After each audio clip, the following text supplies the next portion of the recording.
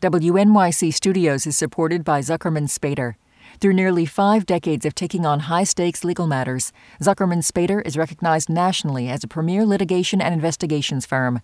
Their lawyers routinely represent individuals, organizations, and law firms in business disputes, government and internal investigations, and at trial. When the lawyer you choose matters most. Online at Zuckerman.com. Listener supported. WNYC Studios. A celebration of adverbs. Hello. Yeah. Hey. Hi. So it's Golden Balls. Yes, sir. We're gonna roll back the clock a tiny bit Yes. and play you something that we really like. Like, I don't know.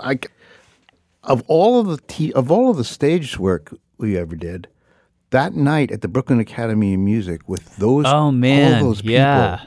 God, you know, having you and I have been through some highs and some definite lows on stages. And I think that was the highest high. I think that was the highest. I really do. I do too. And it had nothing to do with us, by the way. It was just that the clips we were playing on the video screen were so good. They were good. So good. Yeah. And maybe I should just sort of explain what we're talking about. So we were on stage a couple of years ago at the Brooklyn Academy of Music. We were playing these clips from a TV show called Golden Balls. And each clip consisted of two people in a moral face-off. And the people in the audience watching were just losing it. Because there was a section where you asked people to vote, and they had to vote with their phones, and we had this weird receiver that was built. It was on the stage that was going to receive this information, and then we were going to then display it. I just remember a whole bunch of people waving their phones and shouting. Anyhow, after that live show, we ended up doing a radio version of that story. And then based on that radio piece, we did 2 other segments that sort of kind of, but not quite connected to that first one. So we're just going to play you the whole show. So this is 3 steps, zig, zag, and zig again. It seems to be let's just play the piece. Okay. Oh, wait, you're listening. Okay. All right. Okay. All right. You're Listening to Radio Lab. Radio Lab. From WNYC. See? Yep. Okay. This is Andy Rowe. So what I've got here, you can hear it rattling because it's falling apart. He's a TV producer in London, and in his office, where we reached him, he's got these very special metal balls. This is the original prototype of a golden ball. It's lovely and shiny. It's very light. Each one's the size of maybe an orange or a tangerine or a tennis ball, painted gold. And it makes a very satisfying clunk when it closes. And that clunk, that is the sound of betrayal. Because Andy has used these balls to bring out the worst in people, to show how ugly and conniving we can be, but also how wonderful. And if you think you know about all that, then you could win big on Golden Balls. Okay, so we're talking about a game show called, of course, Golden Balls. Andy was one of the executive producers, did pretty well. We were really, really proud of Golden Balls. Ran for 3 years in the UK. Nearly 300 episodes in quite a short space of time of the show. We thought it was such fun. And it is fun, because in many ways it is just a normal game show. But I would argue there is more going on here. In fact, I'm about to argue that. Because there is a moment in one of those 300 episodes, one moment, that I just cannot shake. Because you remember the first time I showed you this clip. I certainly do. I was totally thrown by it. Because what's about to happen is that 2 guys with totally different moral philosophies are about to go, yes, with some fascinating results. And this story, in fact, inspired the whole show. It did. Today, 3 different smackdowns, all that somehow smack down, not in the way that you would expect. different people, different dreams, different worldviews. All going kapow. And we're calling the show What's Left When You're Right? Which is Genius. Well, you'll find that out later. It will ultimately make sense. Perfect sense, I think. Yeah. Later. For now, can we get the golden balls happening? Yeah. All I can remember was that... All right, so before we get to the moment that I want to talk about, we kind of have to walk a few paces to sort of lay the foundation. Which is it, we have to explain the rules of this game, which are, You cannot describe golden balls in a sentence to anybody. It makes no sense whatsoever. But I will try and simplify. So basically, there are all these early rounds where people are winning money, losing money, cheating each other, lying, strategizing, voting one another off the show. I'm going to skip all that because it is in the last 5 minutes. That all hell breaks loose. And it's that classic shout at the telly moment where you're sitting at home going, I can't believe what that guy just did. I can't believe he just did that. Because basically the whole game culminates with a face-off. You now face a very straightforward choice. Two players sit on opposite sides of a table with this host between them. Yeah, Jasper Carrot, his name is. A man whose head is as shiny and smooth as a golden ball itself. Yeah, I know. I just edited in someone laughing at my own joke. That just happened. In any case, when you get to this moment at the end of the game, where there's two people facing each other in the spotlight, it's all gone quiet. In that moment, their hearts are racing. Because they've got to make this key choice, which is not just about money, although there is money on the line, of course. It is a choice that will reveal who they really are. Not who we all are. Okay, what? Humanity's soul will be laid bare. This may be true, but why don't we just lay out the rules themselves? Sorry.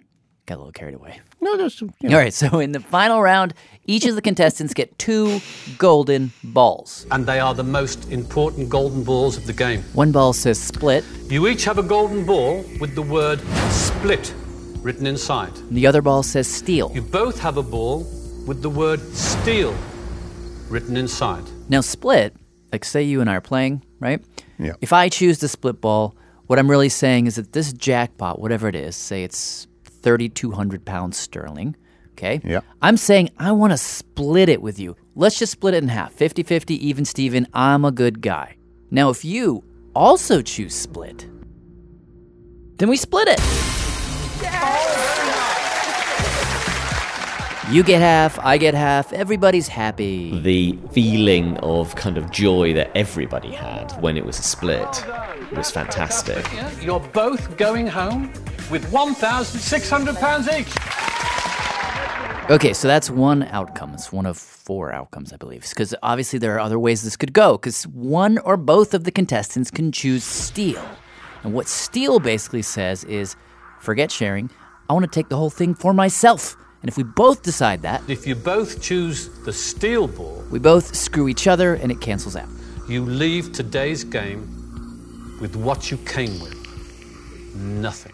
Nobody gets anything. Nothing. I like the way he says nothing. Nothing. With a little bit of contempt. Deservedly. Yes. 2 greedy people deserve nothing? Yes. Nothing. Except each other, which equals nothing. Right, so if we both decide to split, it is mutually good. If we both decide to steal, it is mutually bad. Yeah. Now, where things get thorny is that, say you got a mismatch, like one person chooses split, the other person chooses steal. Now, in that scenario, the person who chose split, the nice guy or gal, gets nothing. Yeah. Whereas the person who chose steal, the conniving, duplicitous bastard, takes everything. So if you steal and the other person is kind, then you walk away with the money. Yeah. I mean, by the way, this is the classic prisoner's dilemma from game theory, which some people may recognize. But the basic idea is that there is an incentive to share, because if you split, each person takes half. But there is also an incentive to lie, because if I can convince you to share the money and I turn around and shaft you, well, then I get more money that way. And the best part about this game, for our purposes, is that before the contestants make a choice, Jasper, the host, gets them to talk to each other about what they're going to do. Okay, before I ask you to choose, I think you have some talking to do to each other. All right, so watch this one. You got a young blonde girl facing off with a larger gentleman with a mustache. Older? Yep. Yeah. And the jackpot is £100,000. Stephen, I just hope they weren't puppy dog tears and they were real tears and you were genuinely going to split that money. I am going to split this. I just... 50,000. I'm just... it's unbelievable. 50,000. You were genuinely going to split the money. She's crying at this point. She's kind of adorable. I like her. She's like an innocent. If I stole off you, every single person there would run over here and lynch me. There was no way I could... I mean, everyone who knew me would just be disgusted if I stole. See how he's gripping his legs? He's up to something. Please. I can look you in the... Sarah, I can look you straight in the eye and tell you I am going to split. I swear down to you, I am going to split. Okay. This is serious money. Sarah, Steve, choose either the split or the steel ball now. Hold it up. We're going on with 50 grand each. I promise you that. Moment of truth.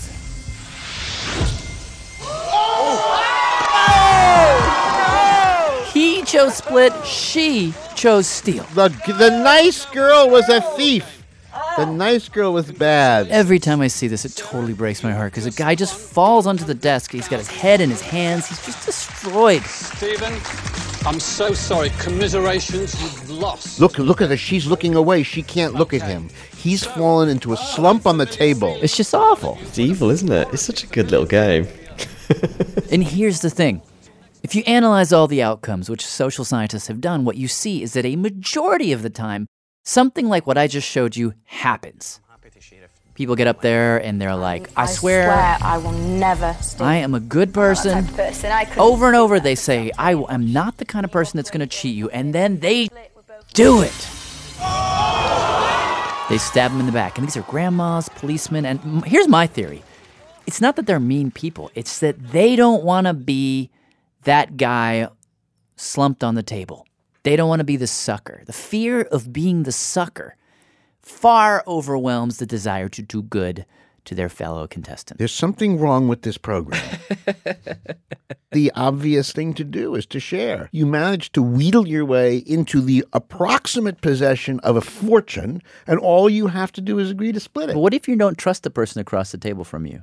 Would you still share it? Well, that's interesting. Yeah. Let's suppose I'm introduced to a person named Snidely Whiplash, and he has an enormous oiled mustache, and he's wearing a cape, and he has this habit of rubbing his hands malevolently. And his eyes are twitching. So I'm sitting opposite him, and I'm waiting to share with this guy. See, it's in a situation like that. That's when it's a real test. That's in this game. So what do you do if you don't want to be a sucker and you're not sure you can trust the person across the table? There's no good answer to that. But then... Hi, is this Nick? it is. This brings us to the moment in question. We ran into this guy. My name's Nick Corrigan. I work for Media Academy Cardiff, based in Wales. So Nick runs a not-for-profit in Wales, and right away when you talk to him, you notice two things. He loves Wales. It's the most beautiful country in the world. And he loves game shows. Yes. What was your first one? When I was about 17. He was on a quiz show. And I won a book.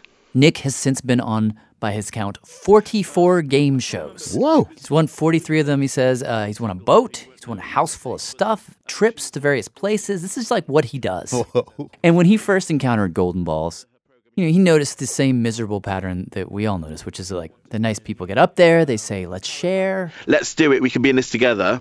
And then every time, they were just shafted. But then Nick got an idea. How did you get that idea? I think I was probably swimming. I get all my greatest ideas when I'm swimming. It was only when I went back and had a cup of tea, as everybody in Wales obviously drinks tea. With your lump of coal right next to you. If you had pet, your little pet coal lump. Coal is very important to Wales. When I got back, I thought, actually, it can't fail. So Nick makes it onto the show, makes it to the last round.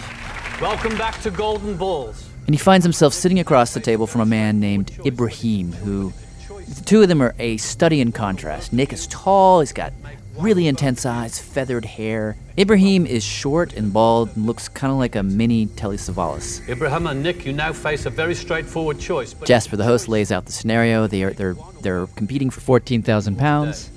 They have to decide to split or steal. And now we get to the good part. Now keep in mind, as you listen to this, that almost 100% of the time, what happens in this moment is one person looks at the other and says, I promise you, I will choose the split ball. We'll share it. We'll share together. Yeah, that's what they say.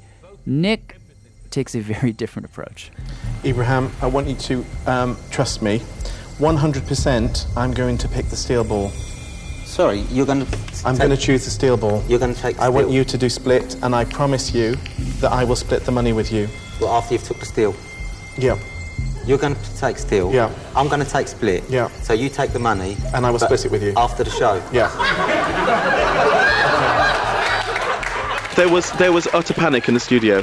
Because his whole idea was like, I'm not even going to pretend I'm not going to steal. And then I'll meet you on a corner after the television show and give you the half of it? Yeah. Well, that's ridiculous. All the researchers started running around going, what's he doing? Can this be done? There was panic. Abraham, I promise you I'll do that. If you do steal, we both walk away with nothing. I'm telling you 100% I'm going to do it. I appreciate that. Right, I'll give you another alternative. Why don't we just both pick split? I'm not going to pick split. I'm going to steal. Abraham, honestly, 100% I'm going to steal. It's in your nature to steal. No, I'm honest, and I'm going to tell you... You're an honest... I am. That's why I'm telling you I'm going to steal. If you do split, then I will split the money. I can't see myself doing that. OK, well, I'm going to steal, so we're going to leave with nothing. Where's your brains coming from? I can't work out... I know that I'm a decent guy and I will split the money with you.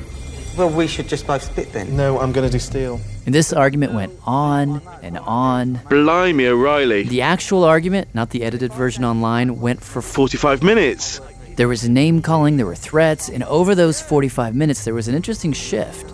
Nick says that the audience began to turn on him. The audience behind were booing me. Which, I get, because as I was watching it, I mean, initially it seems like a really cool, clever strategy, but then you realize, as it goes on, that he's being kind of an ass. Like, he's not giving the other guy a choice. He's actually kind of bullying him. No matter what he said, I was not budging from the fact, and my intransigence just infuriated him. Did you ever actually, hate him or actually... Yes, I did hate him. Yes. Yes, I did. This is Ibrahim. Ibrahim Hussein. I'm a market trader. I work on flea markets. He sells textiles. In London. It took us forever to track him down. Months. You found me at last. But I did hate him, I think, because you couldn't negotiate with him. There was no negotiation. I was saying to him, if I give you my word that I'm going to split, then I'm going to split. If I gave you my word, now let me tell you what my word means. Okay. My father once said to me, a man who doesn't keep his word is not a man. He's not worth nothing. Not worth a dollar. I agree. So, Abraham, I'm going to steal. So you've got the choice. You either steal. That was the point where I was like, Nick, give the guy a chance at least. Come on. We've lost it. We've lost everything. Okay, we've lost then. We're walking away with no money because you're an idiot. No, that's not true. You're an idiot. You're an idiot. That's what you are. You're an idiot. You're an idiot. That's what you are. This can go on all night, and these people have got to get up for breakfast. Nick, choose split or steal. And right before they have to make their decision, it seems that Ibrahim caves. Maybe Nick wore him down, and he's like, fine, you choose steal, I'll choose split. Hopefully you'll share the money. Right, I'll tell you what, I'm going to go with you. Okay. I'm going to go with I promise you I will split it. You cannot change your balls now. Split or steal?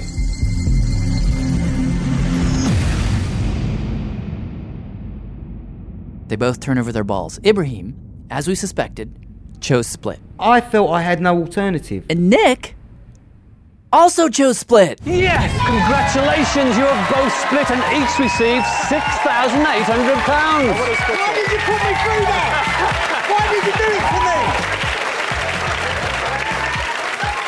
The whole game, he swore he was going to steal, but then he ends up splitting. Do you think that he was lying the whole time and always intended to share? I mean, he could have changed his mind at the last second. Whatever the case, here's why his strategy was so brilliant. I was shocked. I was taken aback. When we asked Ibrahim, if Nick hadn't deployed that crazy strategy, would you have still split? Because that's what you were saying to him the whole time, that you're going to split it. You're going to share the money.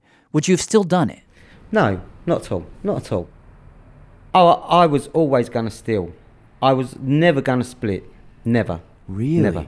Really. I was never going to split. Why? But why? Why? The reason being, if I split and the other guy steals, I get nothing. I'd rather both of us walk away with nothing than someone, embarrass me to a certain extent. Didn't want to be the sucker.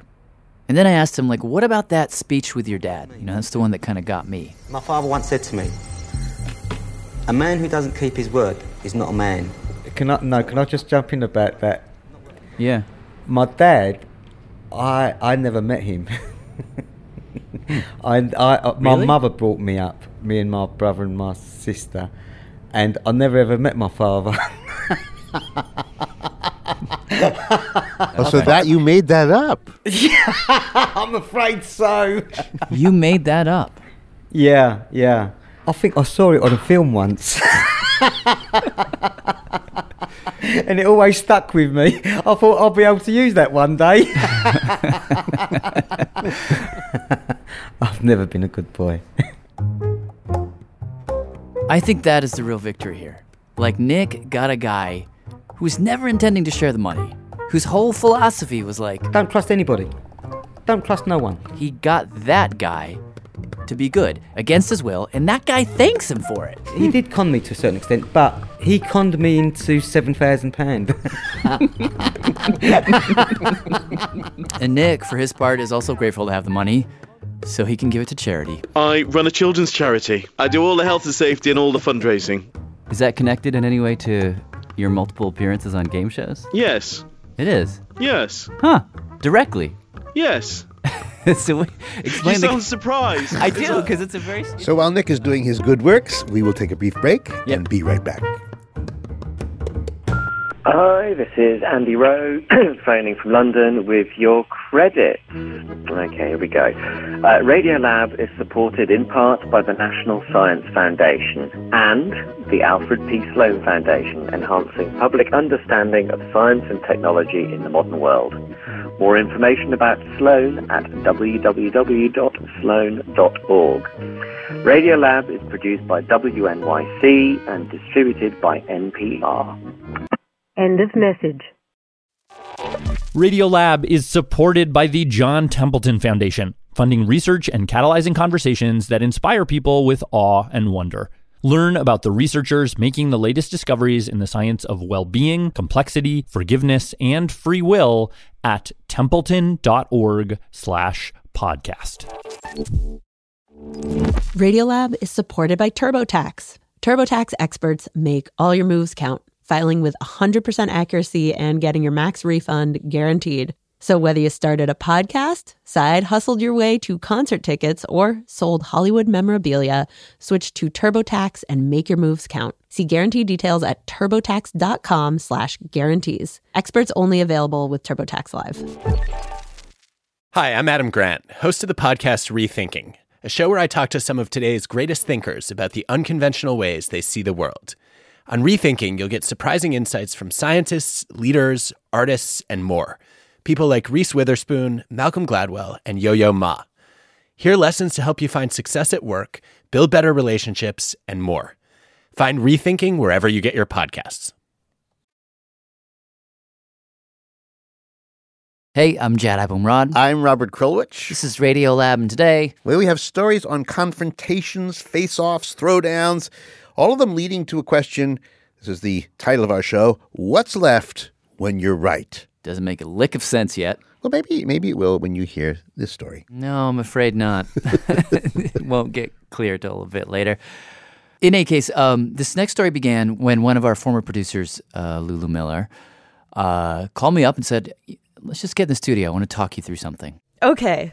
Should we just go? Yeah. So okay. I honestly don't quite know what we're doing. I think you're going to tell me about something that you've been wanting to tell me about. Yes. I wanted to quickly tell you what the idea is while I truly, am still pretty darn confused by it. Okay. Yeah. Gotcha. Okay. So, it's about my bike trip across the country. You say with a certain amount of chagrin. I don't know. I guess I just get embarrassed because it sounds like boring, self-indulgent. Now, when I initially talked with Lulu, she was planning to write a book about the story that we're going to tell, and I was really there to just help her sound out the ideas, and we were going to use the recording as a transcript for her. So I was just doing, we were just having doing her a favor, kinda. But then when I heard the story, I decided, favor over. let's make this a radio story because it's spooky. Actually, everyone here on the staff who heard it has had that reaction, and I think it also asks in its small way a really big question, which is how do you do good in a world that's, well... So I feel like I went into the trip very confident about where I stood on people, being really sure that inside everybody was like just another good soul. Mm-hmm. You know, everyone has quirks and tics that make them angry or obnoxious or conceited or depressed, but that those tics are just kind of like a good soul trying to like claw its way through the world. And that strikes me as one of your primary assumptions about the world, just knowing. Well, what? Past tense. So something changed on this trip? Yeah. There was a moment that... So I did the bike trip with my friend Sue. Mm-hmm. Sue, as she explained, is an old friend. They met in college. And she says one of the first things that she noticed about Sue was that she would say the most amazing things. Like, for example, she is Korean. And she moved to the States when she was 12. Speaks English perfectly, no accent. But every now and then, she has, like, a language mashup that is so brilliant, and she doesn't even notice it. One was like, I don't know, I was just, like, running around, and I was so frazzled that I... And it was like, oh, frazzled. That's not a word, but I know exactly what you mean. That's crazed and frazzled. And actually, that's a better word. And then, like, you know, I just want to, like, why is it when I get down, I like to eat all this grubbish? I just don't understand. And, like, grubbish is invented. Or, like, my dad is always worrying that I'm just always going to be trapezing around and da-da-da-da-da. And she meant traipsing. But trapezing is a much better word. But, like, trapezing is better. That's, like, what our whole generation of, like, low-life a-holes are doing. We're trapezing. And so, like... Point is, Lulu was drawn to Sue. They became great friends. And part of that connection, this is the key, is that they were so different. She has a very different personality than I do. Whereas Lulu is kind of your classic optimist. Sue? She's a very grouchy and always, like, frustrated by people, and... She's really, really smart, so she'll, like, go on the most wonderfully enjoyable rants about people. So anyhow, they decided to take this bike trip across the country. They had actually done one before, so they knew they could travel together, and they obviously knew they had this difference in personality. And in fact, as they were biking and stopping in all these little towns, they would sort of joke about it. She would always yell at me for being what she called an over-engager, which is like, we ask for directions, and then I'm like, really, old man? No, are you a farmer? Oh, you're a beet farmer? How does beet farming work? Oh, and she's sitting there like, Jesus, we have 3,500 miles to go. Like, so it was sort of charming. They would tease one another. But then they came to this moment where that difference between them stopped being charming. And it got kind of dangerous. Basically, a long story short. A few weeks into the trip, Lulu's front wheel is busted, and they roll into this town. Called Pittsburgh, Kansas. Kind of a small, forgotten town in eastern Kansas, near Missouri. There was nobody there. It was, like, all desolate and hot. But there was a bike shop. So we went to the bike shop, and the bike mechanic there, Roger, big bald guy, was like, well, I don't have any wheels, but I can build you one. If you guys can stay a day, I could build you one today and have it for you tomorrow. So they went off, checked email, set up camp, came back early the next morning. We got there, and you could tell he hadn't even started it. The wheel was just hanging there where they'd left it. And Lulu says at this point, her and Sue started going in opposite directions. So I registered that, and I was like, ooh, maybe it only takes an hour to make a wheel, and he'll have it ready by 11, you know? And Sue registered that and was just like, what the F? She said, I'm going to talk to this guy. I immediately got, like, hot and flushed and didn't want her to say anything. Lulu rushes Sue out of the store, telling Roger, well, we'll come back soon. 2 hours later, they return again. And the bike wheel is still there, not even touched. Sue really wanted to say something. And I think we kind of had a skirmish in the back. Like, I was like, no, don't. Like, I could tell. He was kind of not taking us seriously. But I still was like, if we continue to be nice to him, what reason would he have to, like, sabotage us or not follow through? If we just keep treating him with respect, he'll treat us with respect. And she says, Sue, on the other hand, was like, Lulu, don't you see? Like, this guy thinks we're just like these dilettantish college girls. this is some weird power thing. He's taking advantage of us. And Lulu's like, no, he's not. And then it's like, stupid, is Roger going to make a bike wheel turned into a test. Yeah, turned into like a test of the human spirit. Yeah. A few more hours pass.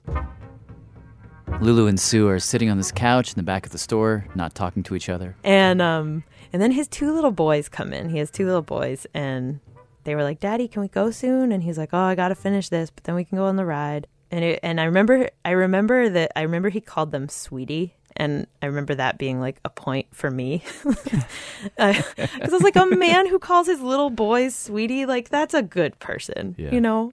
A few more hours pass.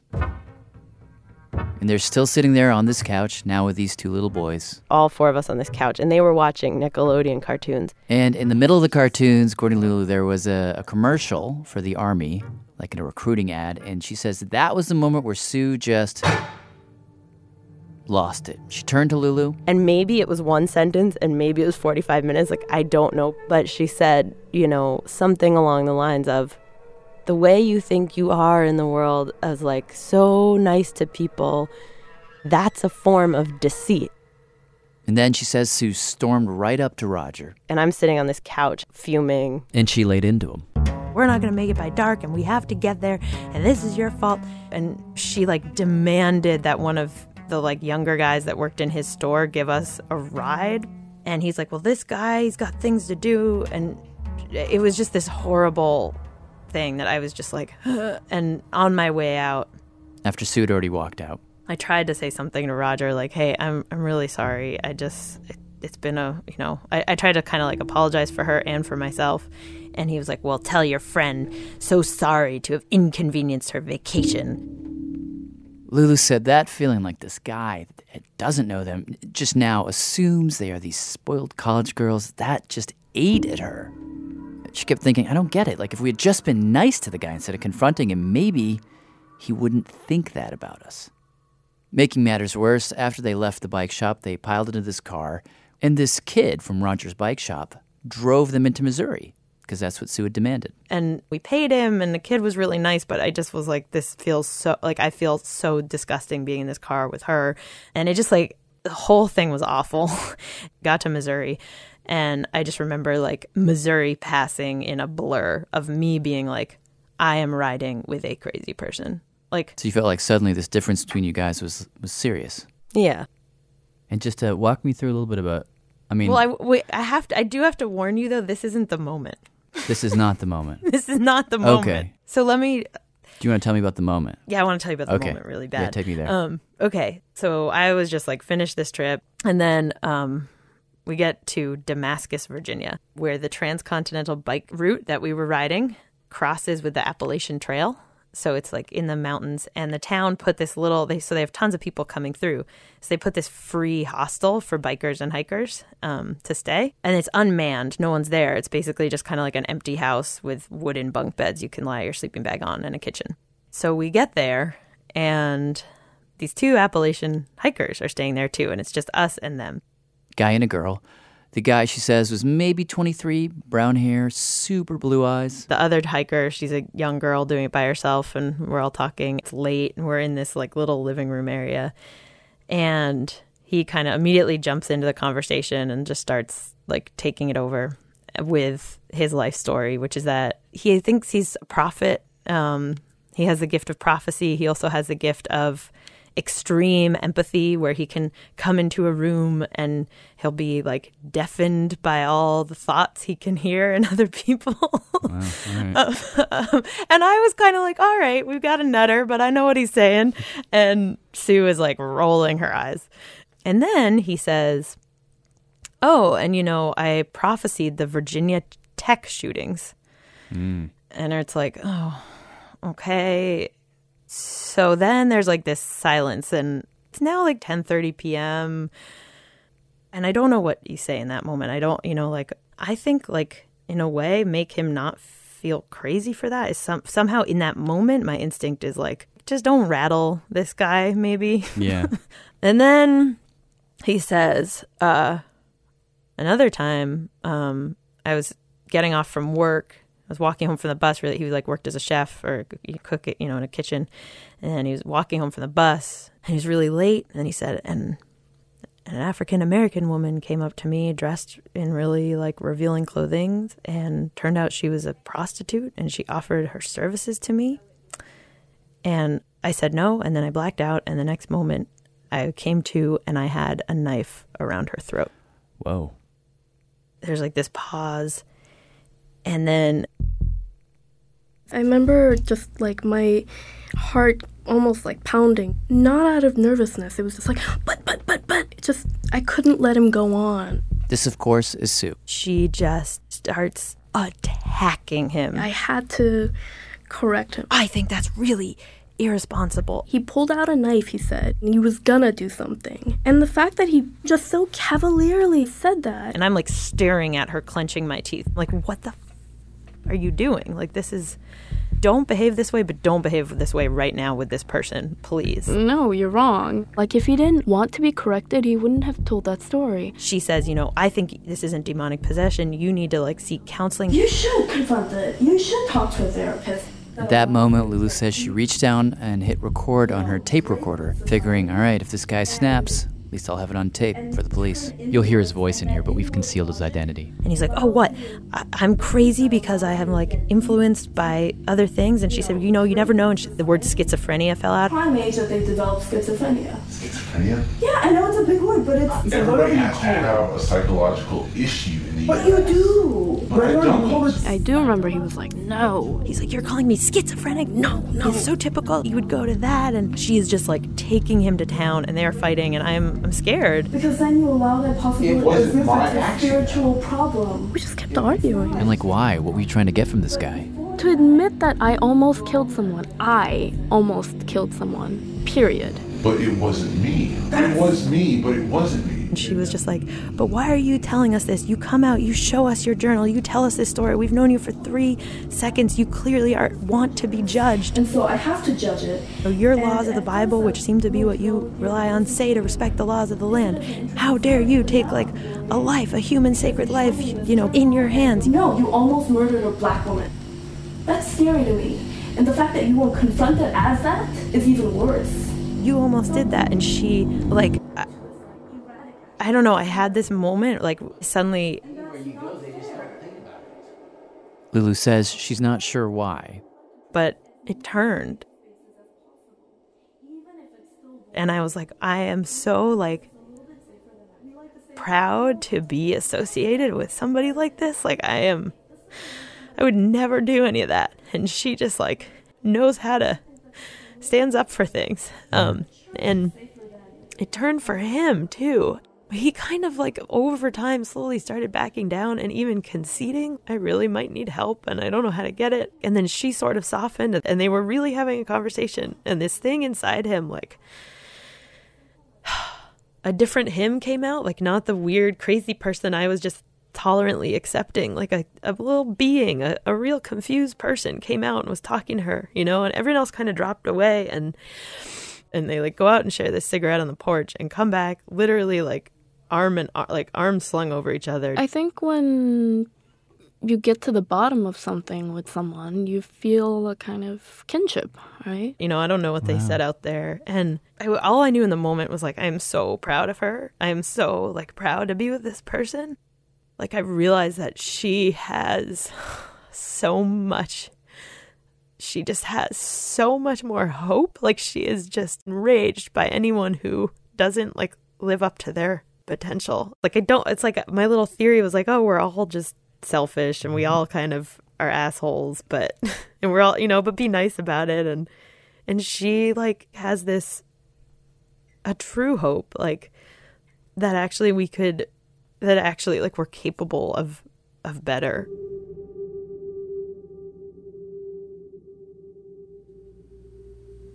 That's a really utopian reading of such a crappy part of my personality.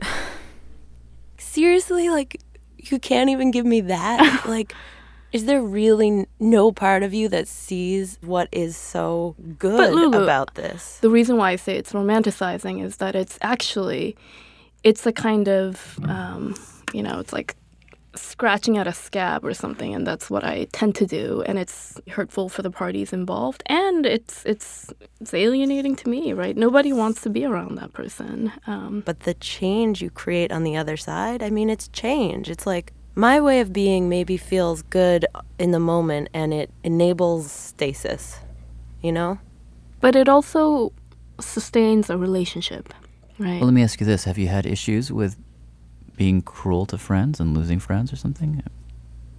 I mean, I'm just guessing based on what you just said. Yeah, I think so.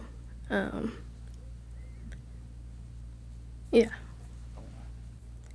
Sue actually said that when she got home from the bike trip, her roommates at the place where she was staying confronted her. We think you have an anger problem. So I moved out. There was a big blowout fight, and then I moved out. So the story leaves you with some questions, like if you agree that people are messed up, like of course they are, we all are, then what's the best way to heal people? I mean, do you decide, as Lulu does, or did, that you should approach the world with kindness and happiness no matter how the world greets you, or is that kind of giving up? Like a happy hopelessness?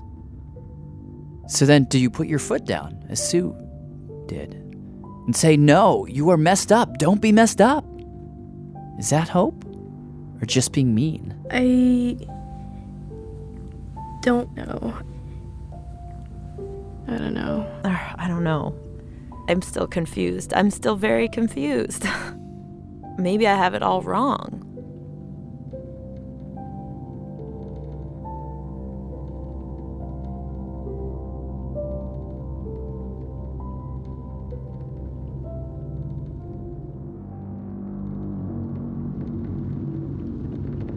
Thank you, Lulu. Thank you, Sue. Thank you, Jad. And thank you, big thanks to Damiano Marchetti. We'll be right back.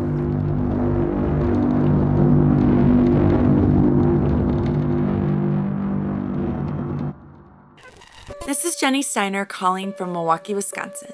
Radiolab is supported in part by the National Science Foundation and by the Alfred P. Sloan Foundation, enhancing public understanding of science and technology in the modern world. More information about Sloan at www.sloan.org.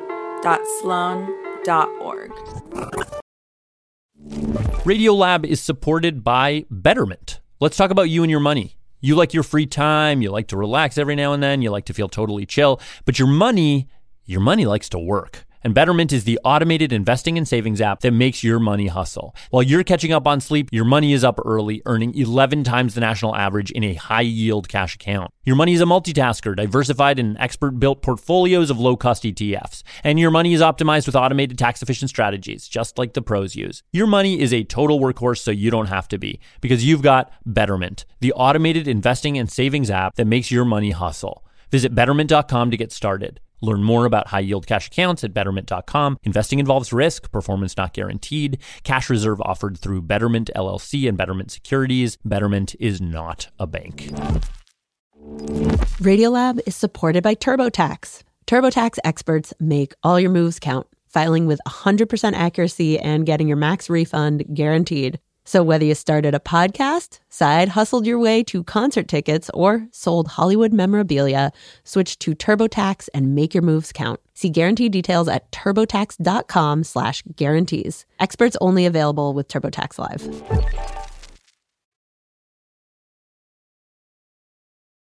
Hey, I'm Jad Abumrad. I'm Robert Krulwich. This is Radiolab, and today... Well, it's stories about confrontation, throwdowns, face-offs, smackdowns. We're calling it What's Left When You're Right. And now, at last, that title will make sense. I think it will, because now we have a story about a fight that starts in a cage, spills over into the human species as a whole, and turns out in the end to be nested inside the brains of every single one of us. Ooh. And that story comes from our producer, Pat Walters. It all started for me with this essay that I read by this guy named Jonathan Gottschall. I'm a writer. And a fighter. And a bad man. So a few years ago, I'm an English teacher. I'm sitting in the English department. I'm sitting in the cubicle. He was a teacher at a small college outside Pittsburgh. And at the time, Jonathan had written some articles, even a couple of books. But I was still an adjunct, a lowly adjunct, the academic equivalent of cheap migrant labor. Pretty low on the totem pole. So I was sitting there in the cubicle that I share with other adjuncts, just kind of feeling miserable, down about my job. And then I catch a glimpse of movement through the window. And I go to the window and I look out. And he notices that across the street where there used to be a car parts store, this new business had opened up, a mixed martial arts gym. This cage fighting stuff that you see on TV. They're like the kind where you can where anything goes, like that kind, or anything goes, yeah. Punching, kicking, kneeing, ground and pound, where you can climb on top of a guy and punch him in the face until he goes out. That stuff is just too raw. Well, I had been watching it guiltily and very much in the closet for about 15 years. I knew it was wrong. I watched it in the way that most men watch porn. My wife would walk into the room and I was watching. I'd really quickly turn the channel. But now there they were, these huge, muscle-bound dudes in the picture window right across the street. They're in the cage. They're hitting each other. They're tackling. They're fighting on the ground. And as he watches them day after day, I start to envy them.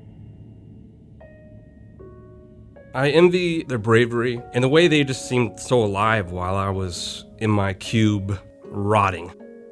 Until one day, he decides, I decided to do it. I'm going over there. I'm not a tough guy. I'm an English professor. I'd never been in a fight before. But I wanted to try to do a brave thing. Did you tell your wife? Yeah. What was your wife's reaction? This is almost a perfect paraphrase. She said, "You will be killed. You have no skills." Yeah, it kind of hurt. It hurts to find out your wife has no respect for your fighting prowess. But that doesn't stop him. No. He starts training, sparring with other beginners. And this is how it all goes down. Maybe I'm 4 months into my training. Let's say I'm about 4 months into my training. And I feel like I'm starting to get the hang of things. I'm starting to feel more confident. And I'm doing pretty well against the other beginners and the sort of the weaker guys in the gym. So one day I go into the gym and it turns out I'm gonna spar this guy named Nick.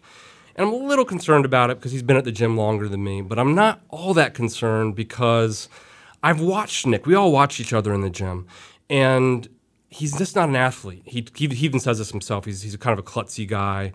He's awkward in his movements a little bit stiff. And I felt that just like athletically, I stacked up very well with him. I was faster than him. I thought I'd get around better. And so, we go into the cage, and the bell rings, and, we go to the center of the cage, and we engage. And again, I'm feeling confident. And then? He punches me hard in the face. Then he hits him again.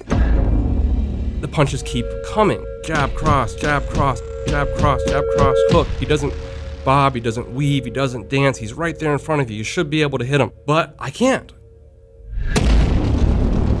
He's just hammering me. Finally, the bell rings. And I go collapse in one of the chairs, and my headache is already thudding in my brain. And I say to myself, well, that seals it. The Forey-Raymond hypothesis has to be true. The Forey-Raymond hypothesis has to be Forey. Oh, the Forey-Raymond. Yeah. I see. So, okay, what's the right question? What is the Forey-Raymond hypothesis? Okay, so Forey and Raymond are these French researchers. Okay, so before we get down to the two French researchers, you should say that Nick, that guy Jonathan fought... Nick is a lefty. And Jonathan is a righty. Mm-hmm. And this conflict between lefties and righties, it goes way back. Oh, yeah, absolutely. Just ask David Wolman. I'm an author and journalist in Portland, Oregon. You're right-handed, right? No.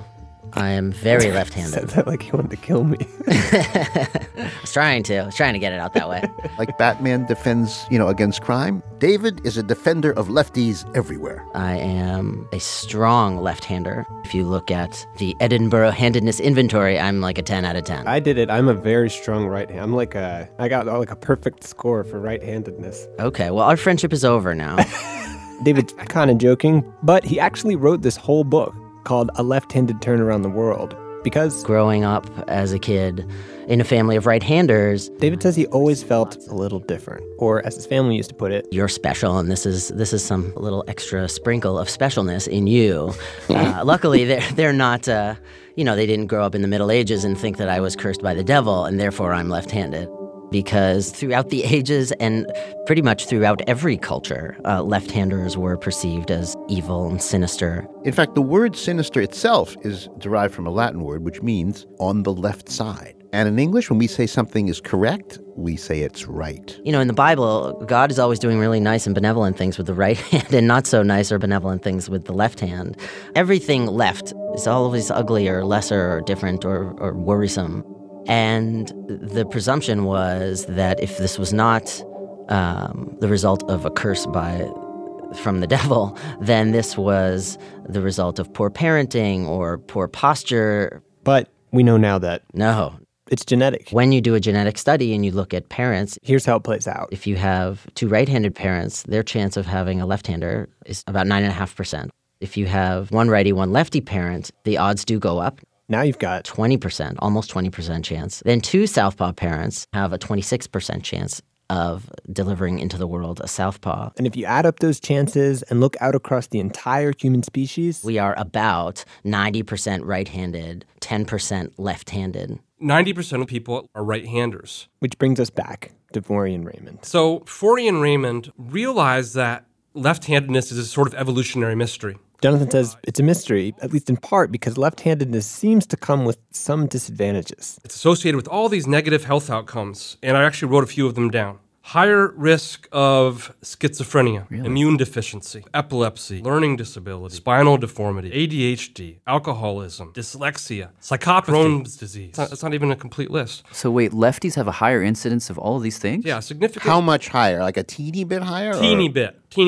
Like a really teeny bit. But evolution works on teeny bits, right? So if there are significant health costs to being left-handed, why hasn't natural selection trimmed it away? Why do we still have lefties at all?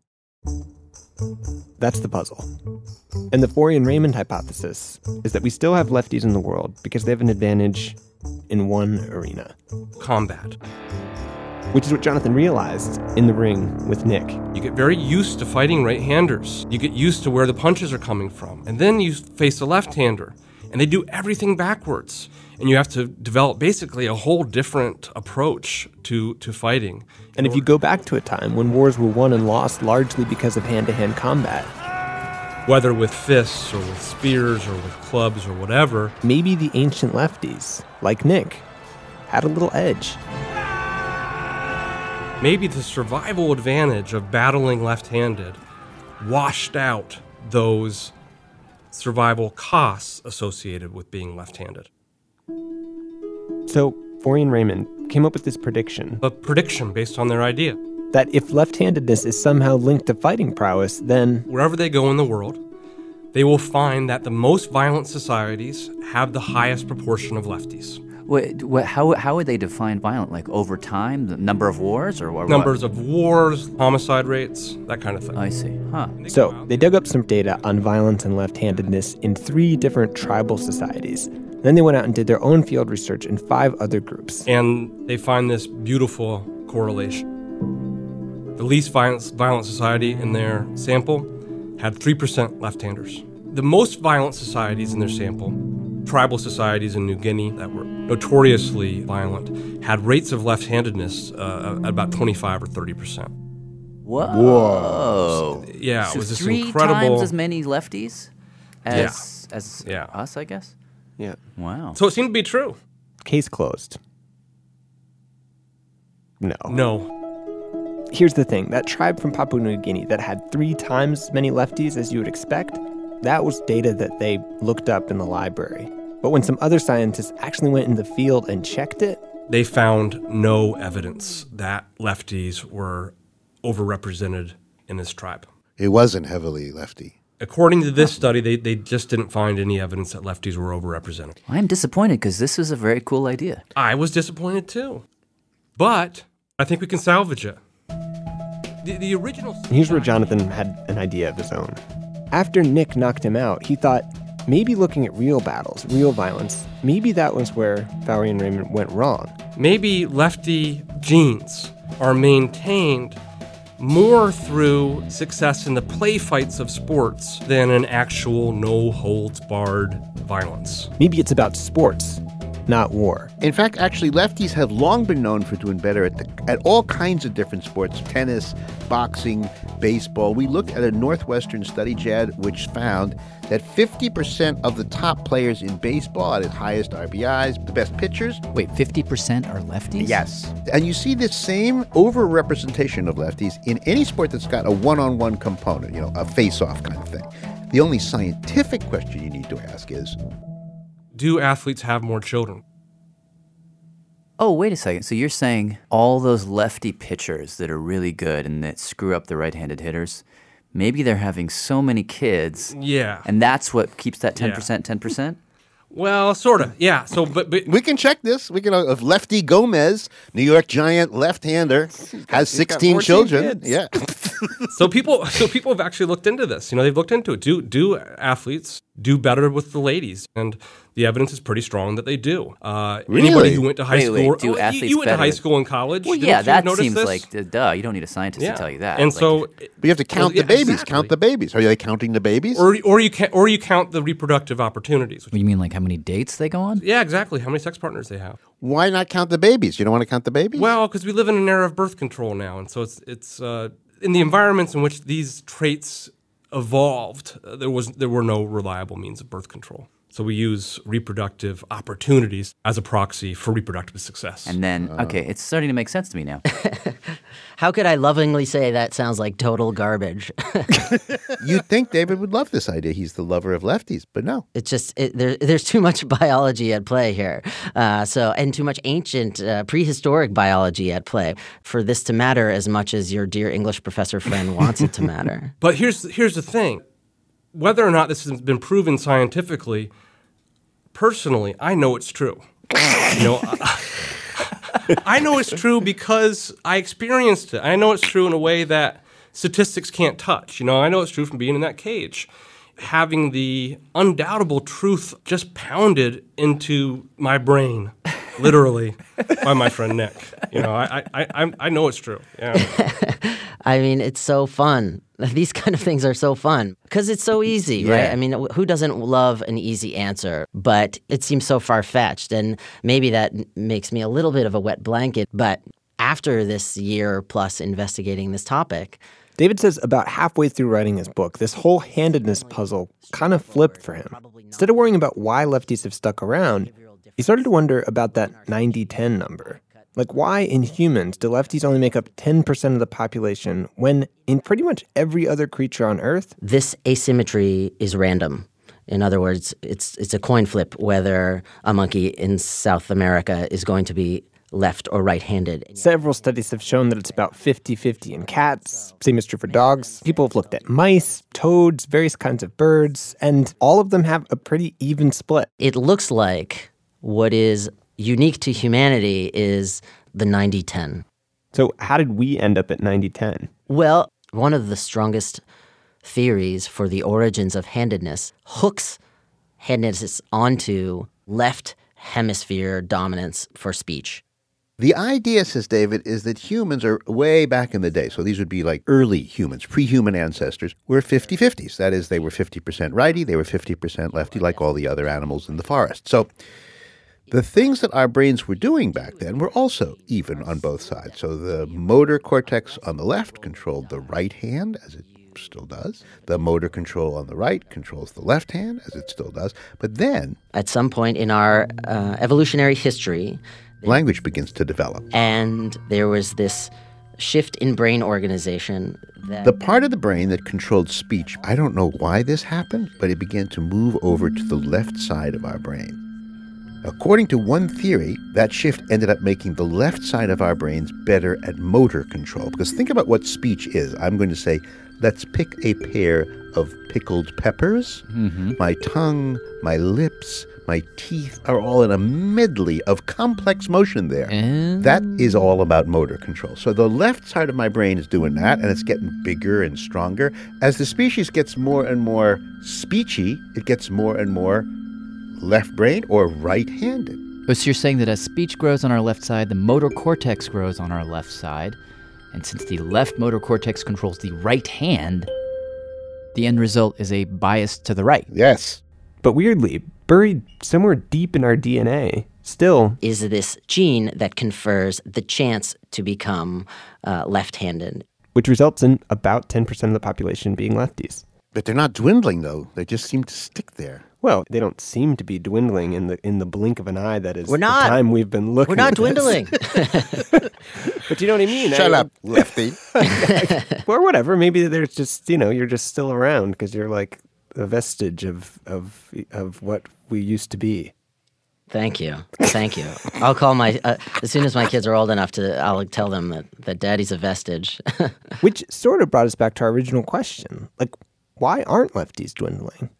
And when we pushed David, here's what he finally said. I would argue because I'm a lefty and a strong left-hander, so, take many, many grains of salt. Right. You're arguing from pride. We understand Of course. that. No, pride and a little bit of research, but I would argue that a splash of diversity within the brain as far as brain organization has had a cumulative beneficial effect for our species. Now, How exactly does he mean? Well, because if conditions on Earth should change radically, nature just likes to have a little variety in the gene pool.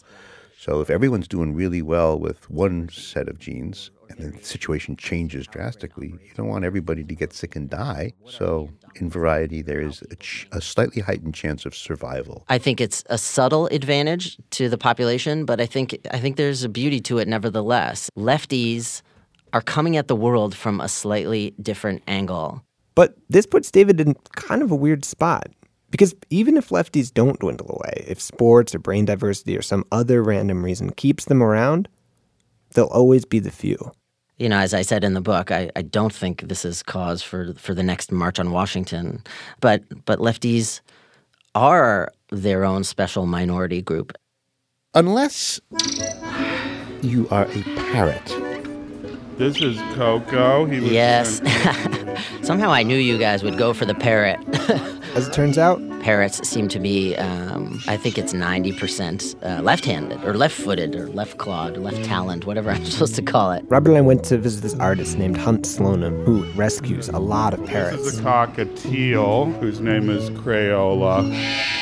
And we tested 11 of his birds. So they told us that the test that they've used before is you put a piece of food on the table or on a platform, and whichever foot they pick it up with is their preferred foot. Well, that makes sense. We would walk up to a cage. This is Clive.